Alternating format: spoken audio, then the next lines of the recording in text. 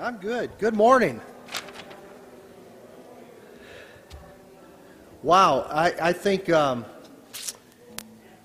so far as I've chatted with folks, I think Dr. Like wins the prize from coming from the coldest spot this morning.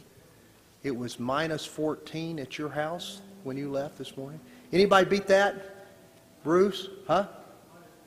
Minus 15. No, you're just messing. Just messing. What about the Cadles? What was it out on the prairie? Huh? Minus 10. Minus 10. Okay. Well, we were a warm minus 6 at my house, so. Hey, we've been having a good week despite the weather. Norman Moore is, we all know him. There might be some new folks that haven't met Norman Moore. But how many times have you been to the college? 5, you see? 5 times. Norman Moore is a tenured evangelist with the Church of the Nazarene. He started his 35th year of full-time evangelism this year. And that's remarkable. It's truly remarkable. And he's a dear, dear friend. And we've had him here on campus for the T.W. Willingham Preacher of the Year series. And Monday night, Tuesday night, we've had good crowds and good services, and it's a joy to have him speak to us this morning from the Word of God. And I want to introduce Vicki. I'm not sure that Vicki has been here since I've been here. Vicki, would you stand so we can recognize you today? Thank you for being here. By the way, they live in sunny Southern California. And was it 2 weeks ago? He was doing the revival at Olivet Nazarene University, and they canceled classes 2 mornings. And it was only minus 9 there. They're wimps up there. Yeah. Well, let's pray. Thank you, Father, for bringing us here safely together. And we pray that you would speak through worship and the preaching of the Word today to each and every one of us. You know where we are, and you know our points of need. And we pray that we would receive from your Spirit today. We pray this in the name of Jesus. Amen. Well, when we stand, it might warm us up a little bit. Let's worship.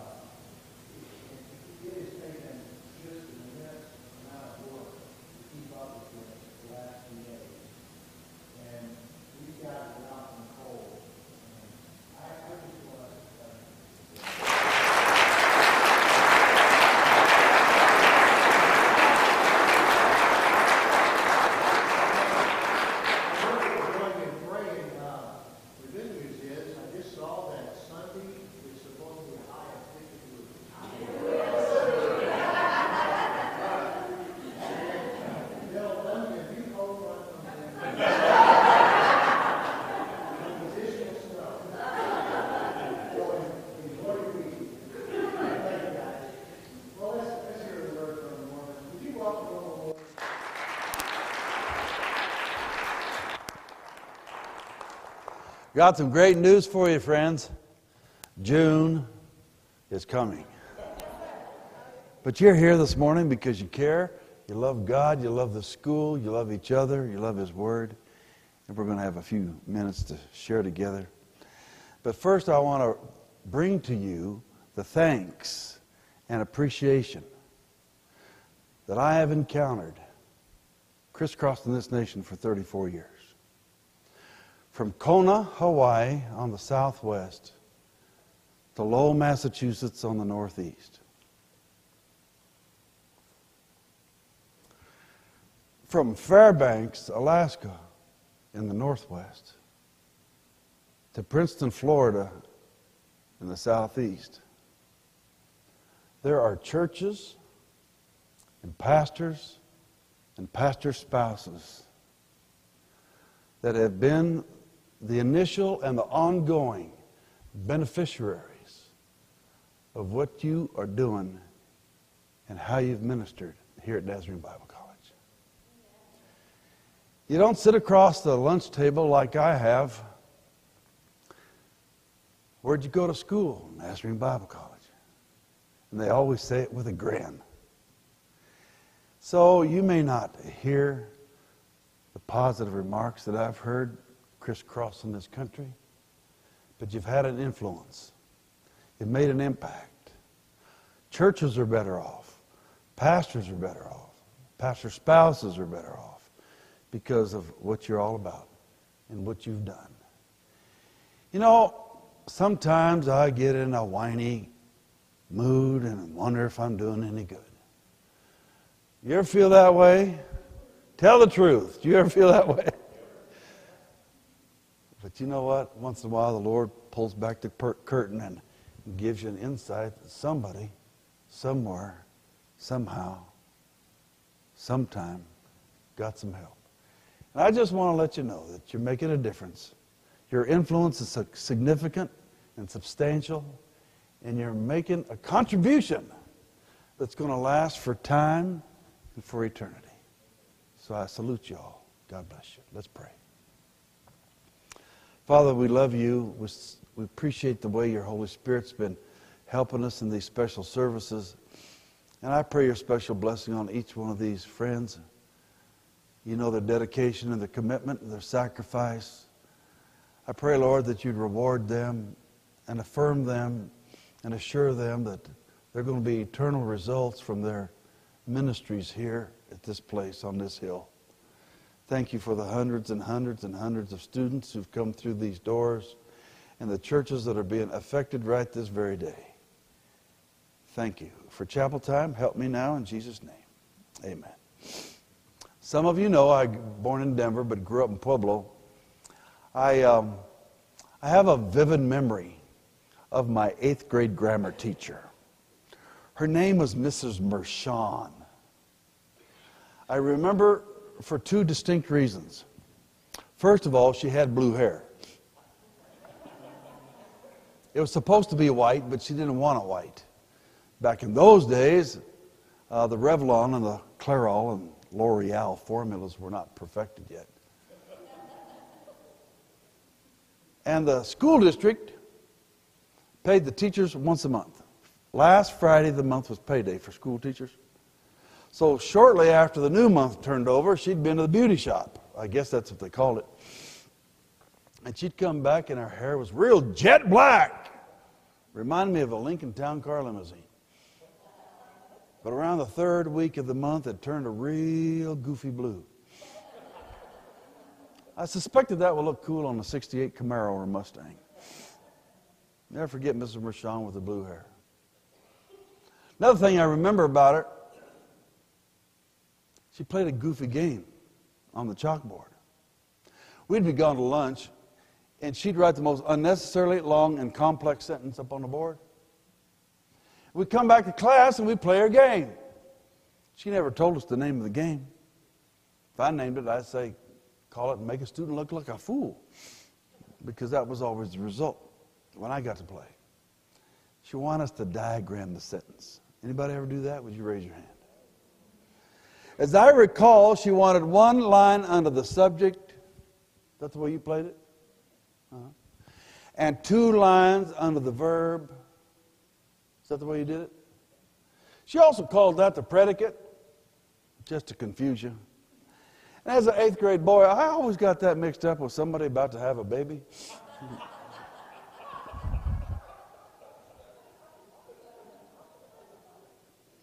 She wanted parentheses around the prepositional phrase and brackets around the infinitives. And I never did figure out that deal about how to dangle a participle. She's on my mind this morning as I approach a verse of Scripture. 2 Peter 1, verse 3.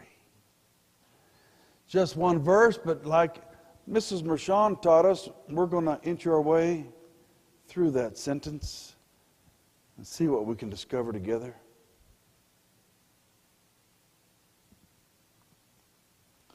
Second Peter chapter 1, verse 3.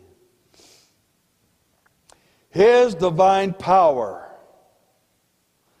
has given us everything we need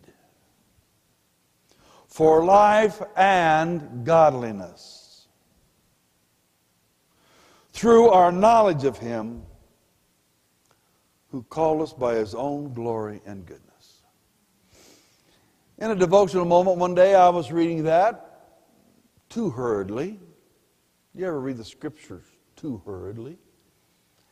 And I went through it like His divine power has given us everything we need for life and godliness through our knowledge of Him who called us by His own glory and goodness. Now I felt an interior, whoa, slow down, boy, what's your hurry? Read that again. Aren't you glad for the Holy Spirit who coaches us in intimate ways day by day? I read it again and again and again. You know how I read this these days? His divine power has given us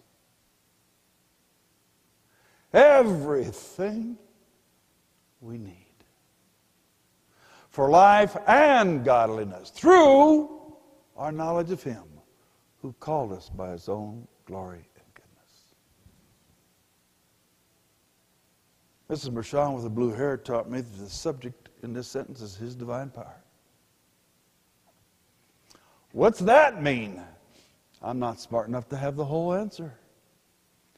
But the Bible's full of examples, and we can't extract them all here this morning.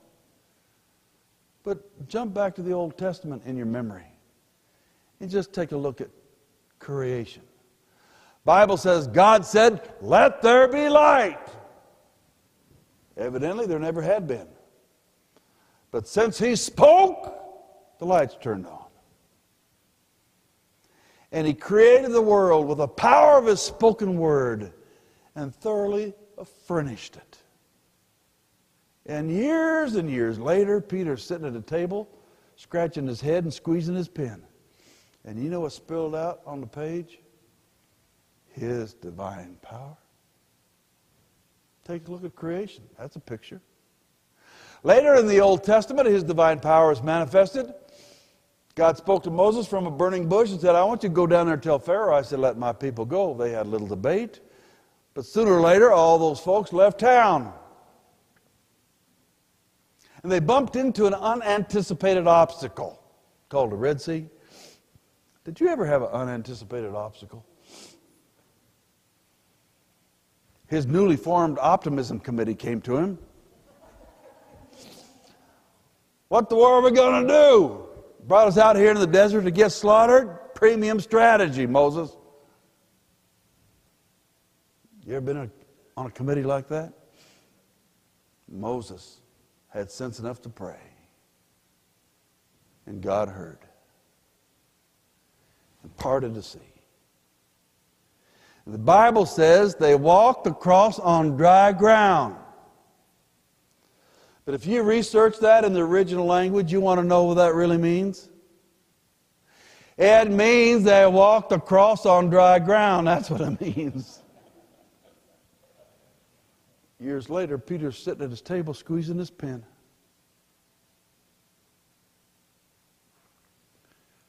You know what came out? His divine power. Across the sea, folks got hungry. Here came the complaint committee. Oh, we're going to starve to death. Is that the strategy? Moses prayed, God heard, and put manna on the ground, fresh every morning from heaven's bakery. Do you know what manna means? Krispy Kremes. I don't know, I just made that up, but it sounds good. Later, Peter was thinking about the whole deal and called it his divine power. Folks got thirsty, and here they came again, griping, complaining. Oh, we're going to die of thirst. Is that the plan? Moses prayed, and God heard, and the Bible says he got water out of a rock. You know what the lesson is there?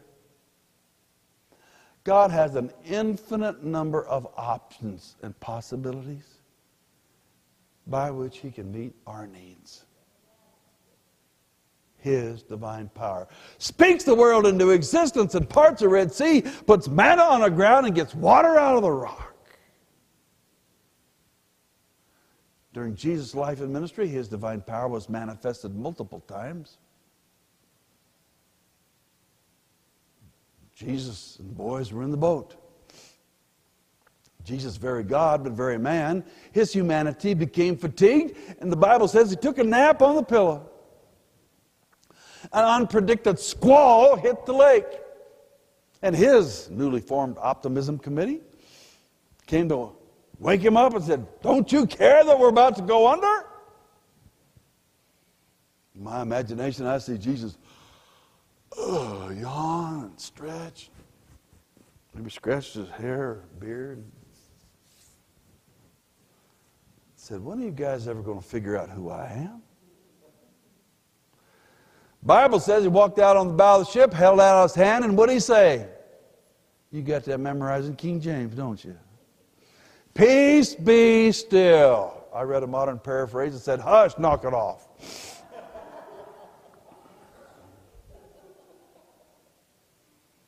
And the boys in the boat exclaimed together, what kind of man is this? Who do you think was in the boat? Peter was in the boat. He watched the whole deal. Later, he's sitting at his table squeezing his pen.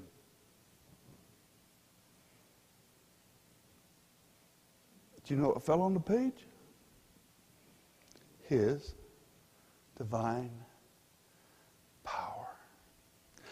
They were heading downtown Jericho one afternoon, and a persistent blind fellow named Bartimaeus, sitting at the curb, aggressively yelled out, Jesus, thou son of David, have mercy on me. The religious bunch tried to hush him up. He called out more assertively, Jesus, thou son of David, have mercy on me.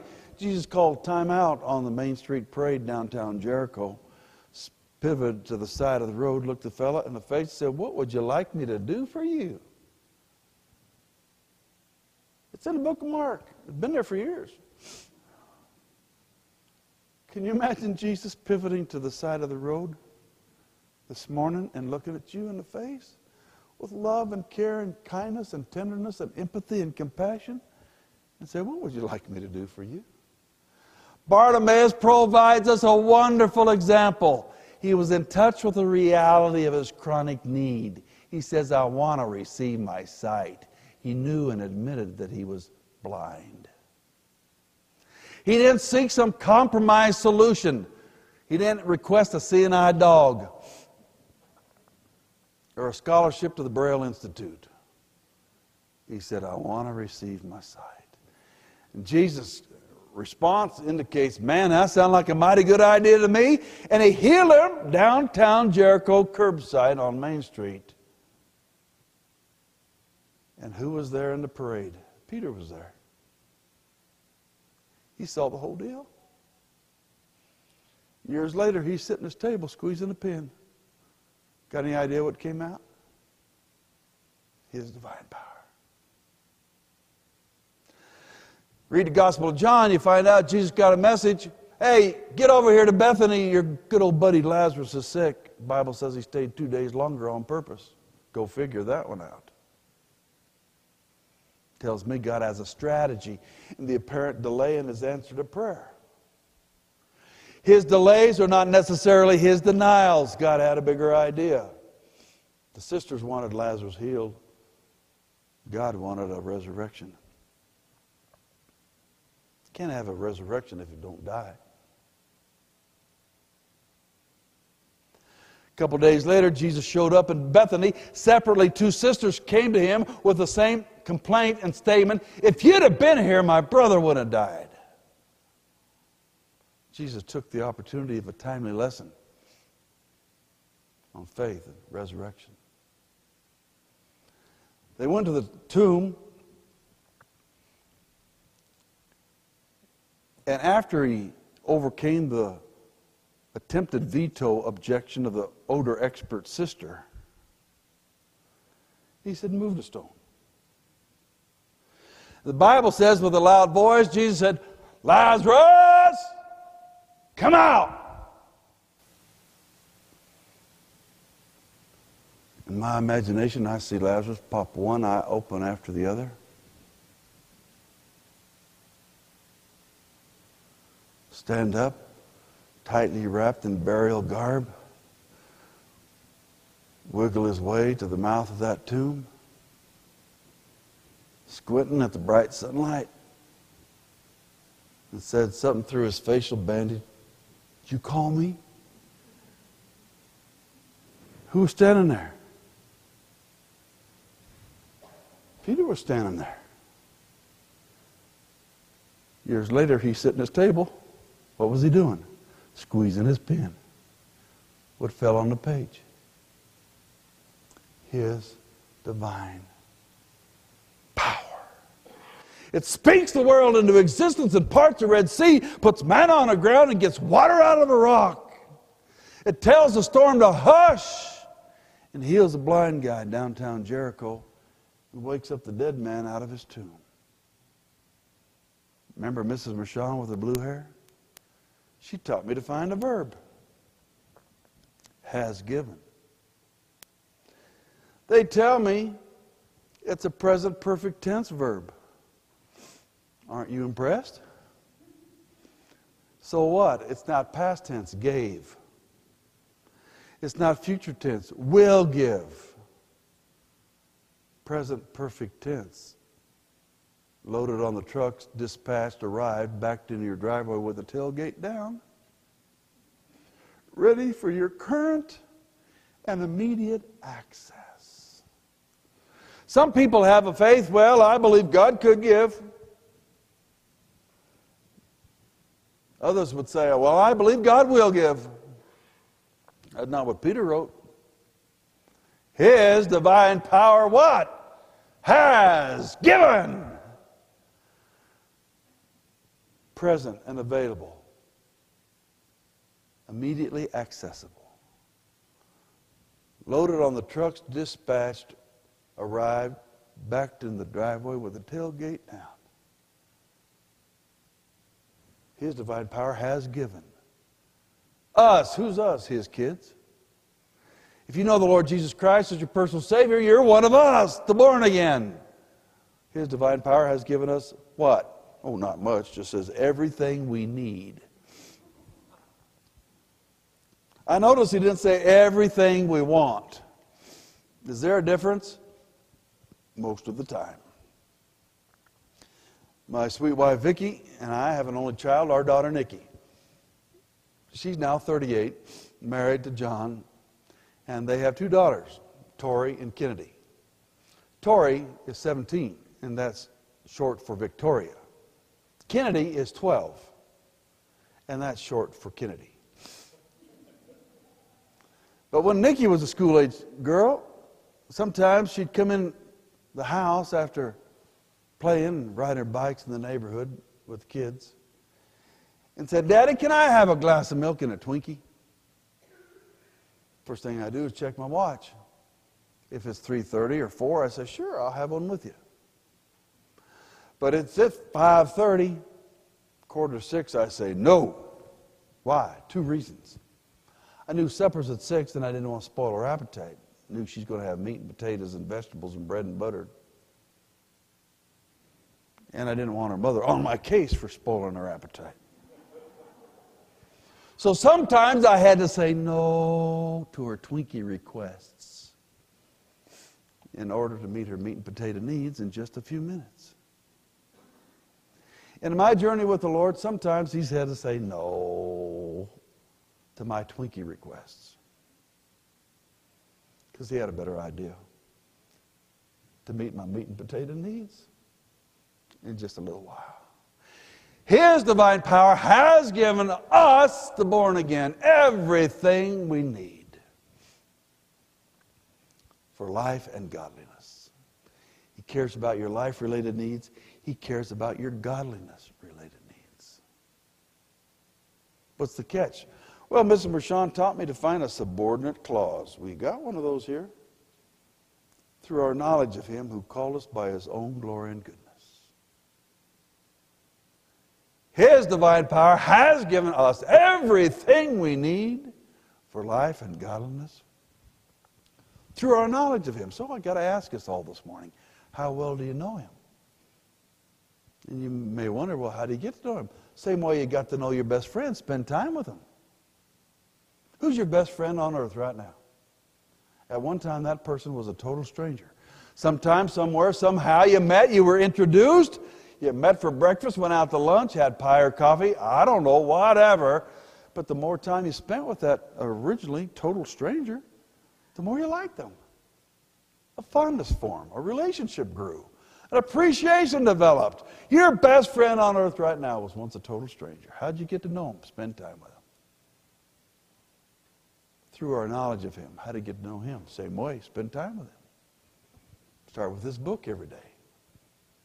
What priority to give the reading of God's Word in your daily life? Prayer, meditation, public worship, Christian reading, Christian music, networking with caring, Christian, edifying, encouraging friends. Helps you get to know Him. His divine power has given us everything we need for life and godliness through our knowledge of Him who called us. That's insightful for me. Who took initiative? Who picked up the phone first? Who called who? Who called us? I got some great news for you. I'm talking about the Lord Jesus Christ, God the Father Almighty, who takes initiative to establish relationship with us. He's the one who called us. Before you ever thought about God, He's already thinking about you. Down in Pueblo, house we grew up, old house, built in 1903. The reason I know that, there was a date stamped in the concrete sidewalk out there by the back porch steps. It was situated on a large corner lot, had a big side yard. And in the spring and summer, it was a baseball diamond. I got a whipping once for knocking the ball through the dining room window. Worst thing about it, it was a foul ball. In the fall, it became a neighborhood athletic field, and we played football there. My little brother and I would get out of school about 3:15, home by 3:30. The routine was change the school clothes into the old jeans that had the patches on the knees. That's before they started tearing a hole in them on purpose. We'd have a peanut butter and jelly sandwich, a glass of milk, a Hostess cupcake or Twinkie, snowball. We'd watch the Rifleman or Superman in black and white. We'd play ball in the side yard or ride our bikes around the streets. I procrastinated homework as long as I could. It's a habit that served me well all the way through college. Supper was at 6. And Mom, with her unmistakable voice, would walk out on the back porch next to the old Ringer washing machine. Remember those? She tossed open a screen door, and with an announcement you could hear to Dallas, she said, "Boys, supper's ready. Come and get it." And you learned early, don't be making that lady call you twice. She held open the back porch screen door, and we passed one into the other. Every night she gave us the same speech. Get to the bathroom, wash your hands and face, comb your hair, and get to the table. I heard it so often, it just stuck in my head. My brain's tattooed with that speech. We did so. Then we stepped into the kitchen with his outdated, garish, floral linoleum. Stepped to the kitchen dinette set, formica top, chrome rimmed. We pulled our chairs from under the table, plastic covered, split seam, bulging cotton. We sat down at our reserve seat. And you know what we found? Everything we needed was on the table. There was meat and potatoes, vegetables, bread and butter, milk, and even dessert. And you dear, sweet, precious friends, on this cool morning, seemed like the best thing I could do is walk out on the back porch of God's vast goodness and announce to y'all, supper's ready. Come and get it. Because His divine power that speaks the world into existence and parts the Red Sea, puts manna on the ground, gets water out of the rock, that tells the storm to hush and heals the blind man downtown Jericho and wakes up the dead man out of his tomb. Has given. Loaded on the trucks, dispatched, arrived, backed into your driveway with the tailgate down, waiting for you to access it immediately by faith. If I ask you, do you believe in God? You say, well, sure I do. Cool. If I ask you, do you have faith in God? You would say, oh, yeah, I got faith in God. Here's another one. Do you trust God? I wonder if there's a difference between believing in, having faith in, and trusting Him. Lazarus died. Jesus showed up 2 days later. His divine power has given us everything we need for life and godliness through our knowledge of Him who called us by His own glory and goodness. And I'm here to tell you, you can trust Him. He's the one that said, I will never leave you or forsake you. And Proverbs describes Him, there is a friend who sticks closer than a brother. Please stand.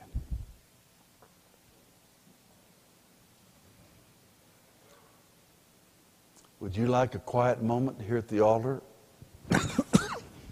Or perhaps on these front chairs?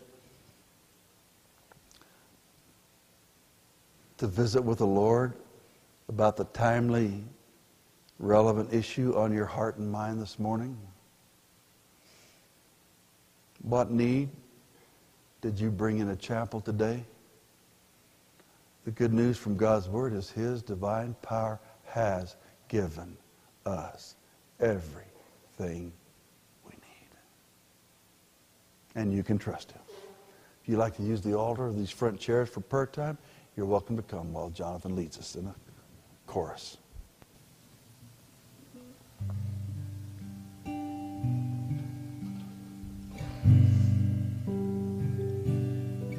Thank you, Lord, for your presence. We appreciate the way the Holy Spirit talks to our hearts from the Scriptures. Help us to get a fresh grip on this promise and let it affect our attitudes and our behaviors, our perspectives. Augment our trust in you. Thank you for the difficult times that push us back to your loving, caring, tender embrace. We appreciate that you know what we need before we ask. Go with us now with thy love and blessing. In Jesus' name, amen.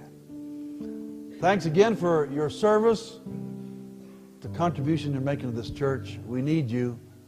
I just want you to know you're making a big difference. God bless you.